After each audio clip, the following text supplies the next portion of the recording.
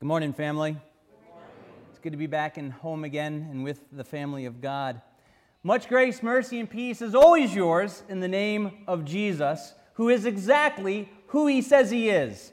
He is the chain breaker who sets us free from the penalty of sin and then gives us the free gift of eternal life. Amen. Jesus said, if you hold to my teaching, you are really my disciples. Then you will know the truth, and the truth will, fill in the blank, set you free. There is freedom in God's Word. There is freedom in Christ. There is freedom given through the forgiveness, precious gift of grace that God gives us through the cross and empty tomb. So what was the Reformation about? I'm glad you asked. Was it about indulgences? Was it about purgatory? Was it about the power and authority of the Pope? Was it about Luther himself? Well, as it is in Sunday school every Sunday, the answer is simple. Jesus. The Reformation was about Jesus. The Reformation was all about Jesus, specifically about Jesus Christ's death on the cross as the only source of our life, our forgiveness, and salvation. That only in Christ do we have freedom from God's rightful wrath and deliverance to be with God forever. Luther had said, the cross alone is our theology.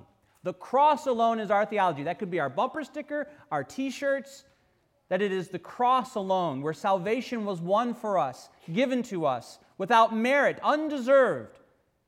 But God loved us anyway. God allowed His Son to die for us anyway. God gave us a resurrection anyway, despite our sin, to cover our sin, and to give us a relationship that lasts. So it came down to faith alone, in Christ alone, as revealed through Scripture alone and no other source to understand what is important to God.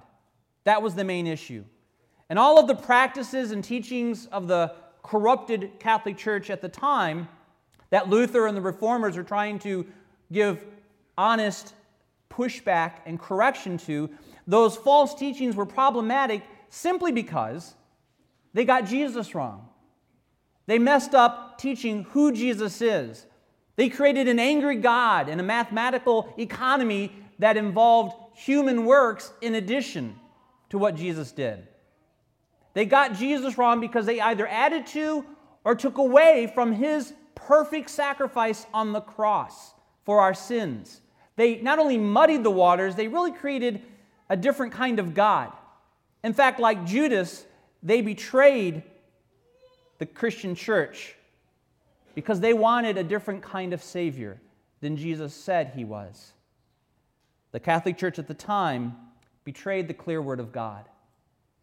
And so the Reformation was truly coming back to that apostolic teaching, to what the disciples believed, to what they heard Jesus say, and what then they committed to their mission, to which they would die for. Christianity wasn't just some false mythology made up. No one dies for a lie. But the disciples died for the truth that set them free. Sadly, many of the people in that day were told that they had to do something in addition to Christ. And that's a slap in God's face. It's saying what Jesus did on the cross wasn't enough. The theology went kind of this way in the Catholic Church of the time, that you do your best and Christ does the rest. That was their bumper sticker. You do all that you can to make God like you. You do good works, we'll keep track for you. You can buy some free good works, earn some time out of purgatory, and then whatever you can't do, we get it. You do your best, Christ will do the rest. As though you have something to contribute as a spiritually dead person, which you can't. If you're spiritually dead, you have nothing to bring before God and to put on the table and to say, God, see, you got to like me a little bit because there's some spark of life in me. There isn't. All have sinned. All have fallen short from the glory of God. All are born and conceived in sin. You are an enemy of God from conception on until you are washed in the blood of Jesus, until you are made right by that perfect sacrifice that covered your sin and made you a child of God when you were adopted through the waters of baptism. All a work of God, which takes the work off of you. That has to be freeing to know that there's nothing you can do or add to your salvation. Because you can never do enough, you can never do it right, but you don't have to worry about that. Christ did it all. Christ is enough. The cross is the theology we cling to, the teaching that sets us free. There's nothing we can do to cooperate with Jesus. There's nothing on our part to add to make God like us. And so, from that perspective, the Catholic Church enslaved Christianity, intentionally or unintentionally, to those spiritual chains. Much like the Jews, as we heard in our reading, they were clinging to their traditions and to the fact that they had ancestry going back to Abraham. We're children of Abraham, so we're a shoo-in. There's nothing more that needs to be said here. It's our heritage that gets us into heaven, which is pretty elitist. But Scripture is very clear from Old and New Testament that we are all spiritual children of Abraham because we believe in the promise.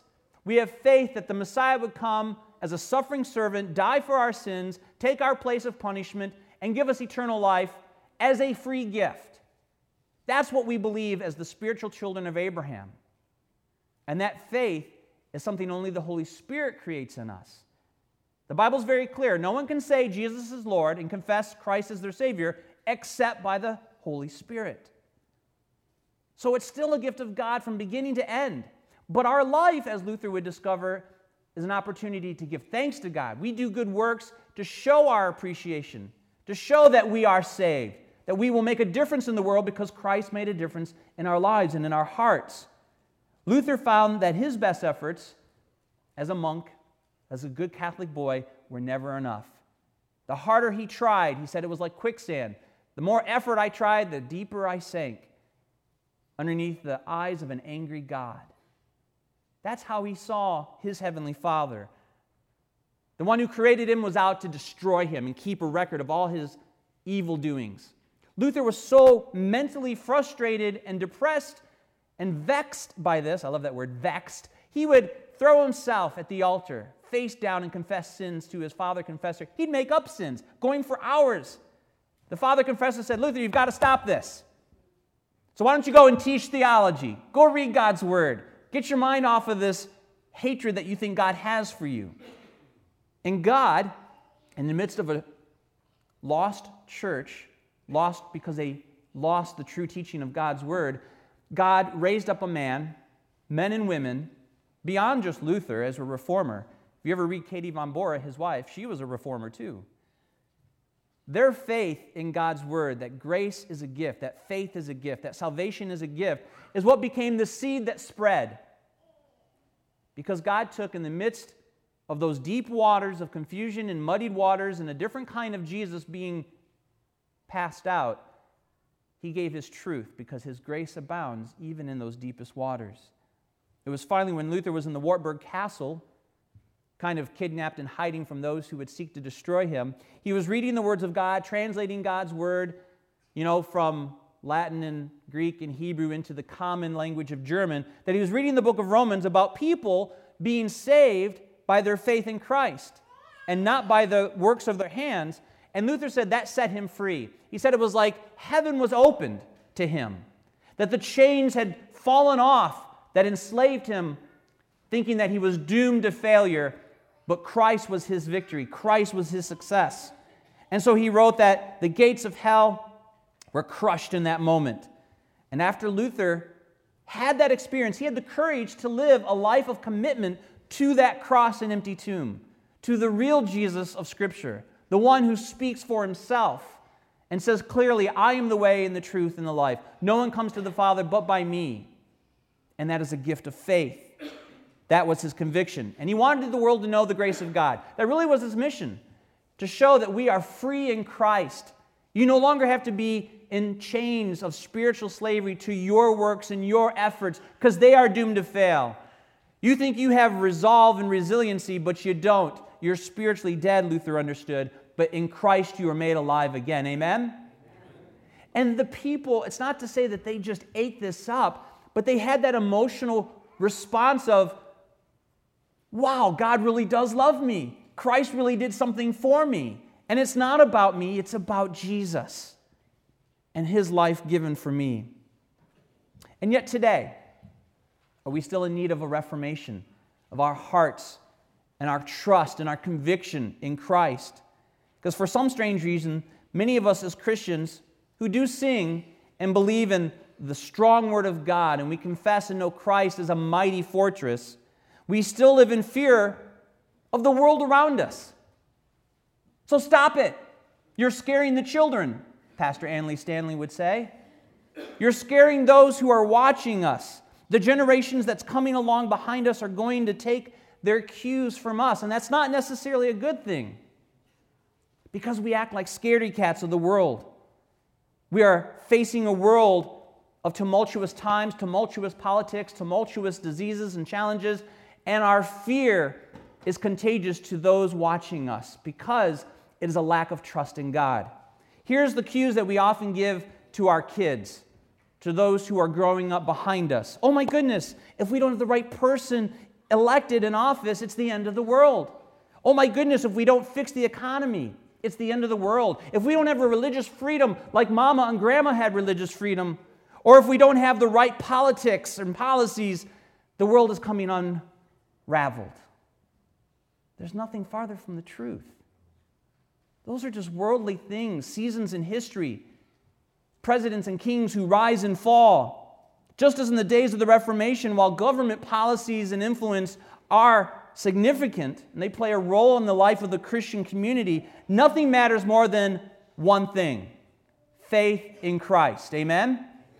Faith in Christ has seen us through a tumultuous time of seasons when we were persecuted, when we were enslaved physically by the enemies of the world against Christendom. We were enslaved by those who speak against us, who don't understand the love of God and therefore hate God and those who follow Christ. Like Luther, those who truly have faith, they understand that faith means having confidence. Confidence in what? Confidence that God keeps His promises and that there is nothing that will thwart the plans of God. Let me repeat that. Luther's confidence, like the disciples, is that God keeps His promises to love His people, to rescue His people, to redeem His people, and that His plan will never be thwarted. That nothing will take away what God needs and wants to do in your life. So don't take your eyes off of God. Don't lose sight of that powerful proclaimed word of grace in Jesus Christ, because we have nothing to fear. We really don't. So all you people over 45, knock it off. Just knock it off. You need to be a model for that next generation, a model that says and exemplifies, not just in words, but in actions and trust, that God is in control, that God cares about you, and that God can be trusted. That's what our children should be learning. God is in control through Jesus Christ. God and His Word can always be trusted in every generation. Because Luther, when you look at what he had to go through, he had a bounty on his head. The Catholic FBI SEAL team were out to take him out. They were given a handsome price to take him out. And I don't mean out to lunch. And they failed. They failed because the Word of God was strong and the Word of God dwelt in Luther's heart. And he could have died a martyr's death, but that's not what God's plan was for Martin Luther. He died among his friends.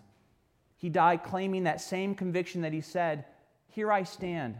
My conscience is captive to" what? The Word of God, the promises of the Savior, the Messiah, the forgiveness of sins, the communion of saints, and life everlasting. For those under 45 and our millennials, never lose heart. Never give up. And never lose trust in Christ, despite the turmoil that's going on throughout the world. You'll have more to face perhaps than your own parents. Never give up, knowing that God never gave up on you, but He did give up His Son on the cross. And that's where our heart and our focus always lies, on the cross and empty tomb. So do not grow weary of doing good. Do not grow weary or lose heart, because once upon a time, a group of people your age, those young disciples, those young reformers, under 40 and 50, they believed in a risen Lord. They believed in a Christ, a Messiah, who would come back to life and change the world through them, through you, through all of us. They embraced a resurrected Savior. Remember your Judeo-Christian history, that we have survived the lion's den. We have survived Jericho's walls. We have survived the Colosseum and all the seasons of false teaching and bad politics. We have survived because Christ has made us more than conquerors over sin and the grave, the real opponents that we face. And in Christ we are victorious. We are triumphant. And throughout the seasons of history, we see that we have Christ and His cross and His empty tomb. Christ is enough. Amen? Christ is enough. Christ will still be king when you wake up in the morning. Amen? Our faith in Him makes us free. And God be praised. May you always remember who truly is your life and freedom, and center our life in trusting in Christ and that steadfast love that endures forever. Amen. Grace, mercy, and peace is always yours. Go in peace and serve the Lord. Thanks be to God. Amen. Will you please rise and join us as we come to the Lord with open hearts and prayer?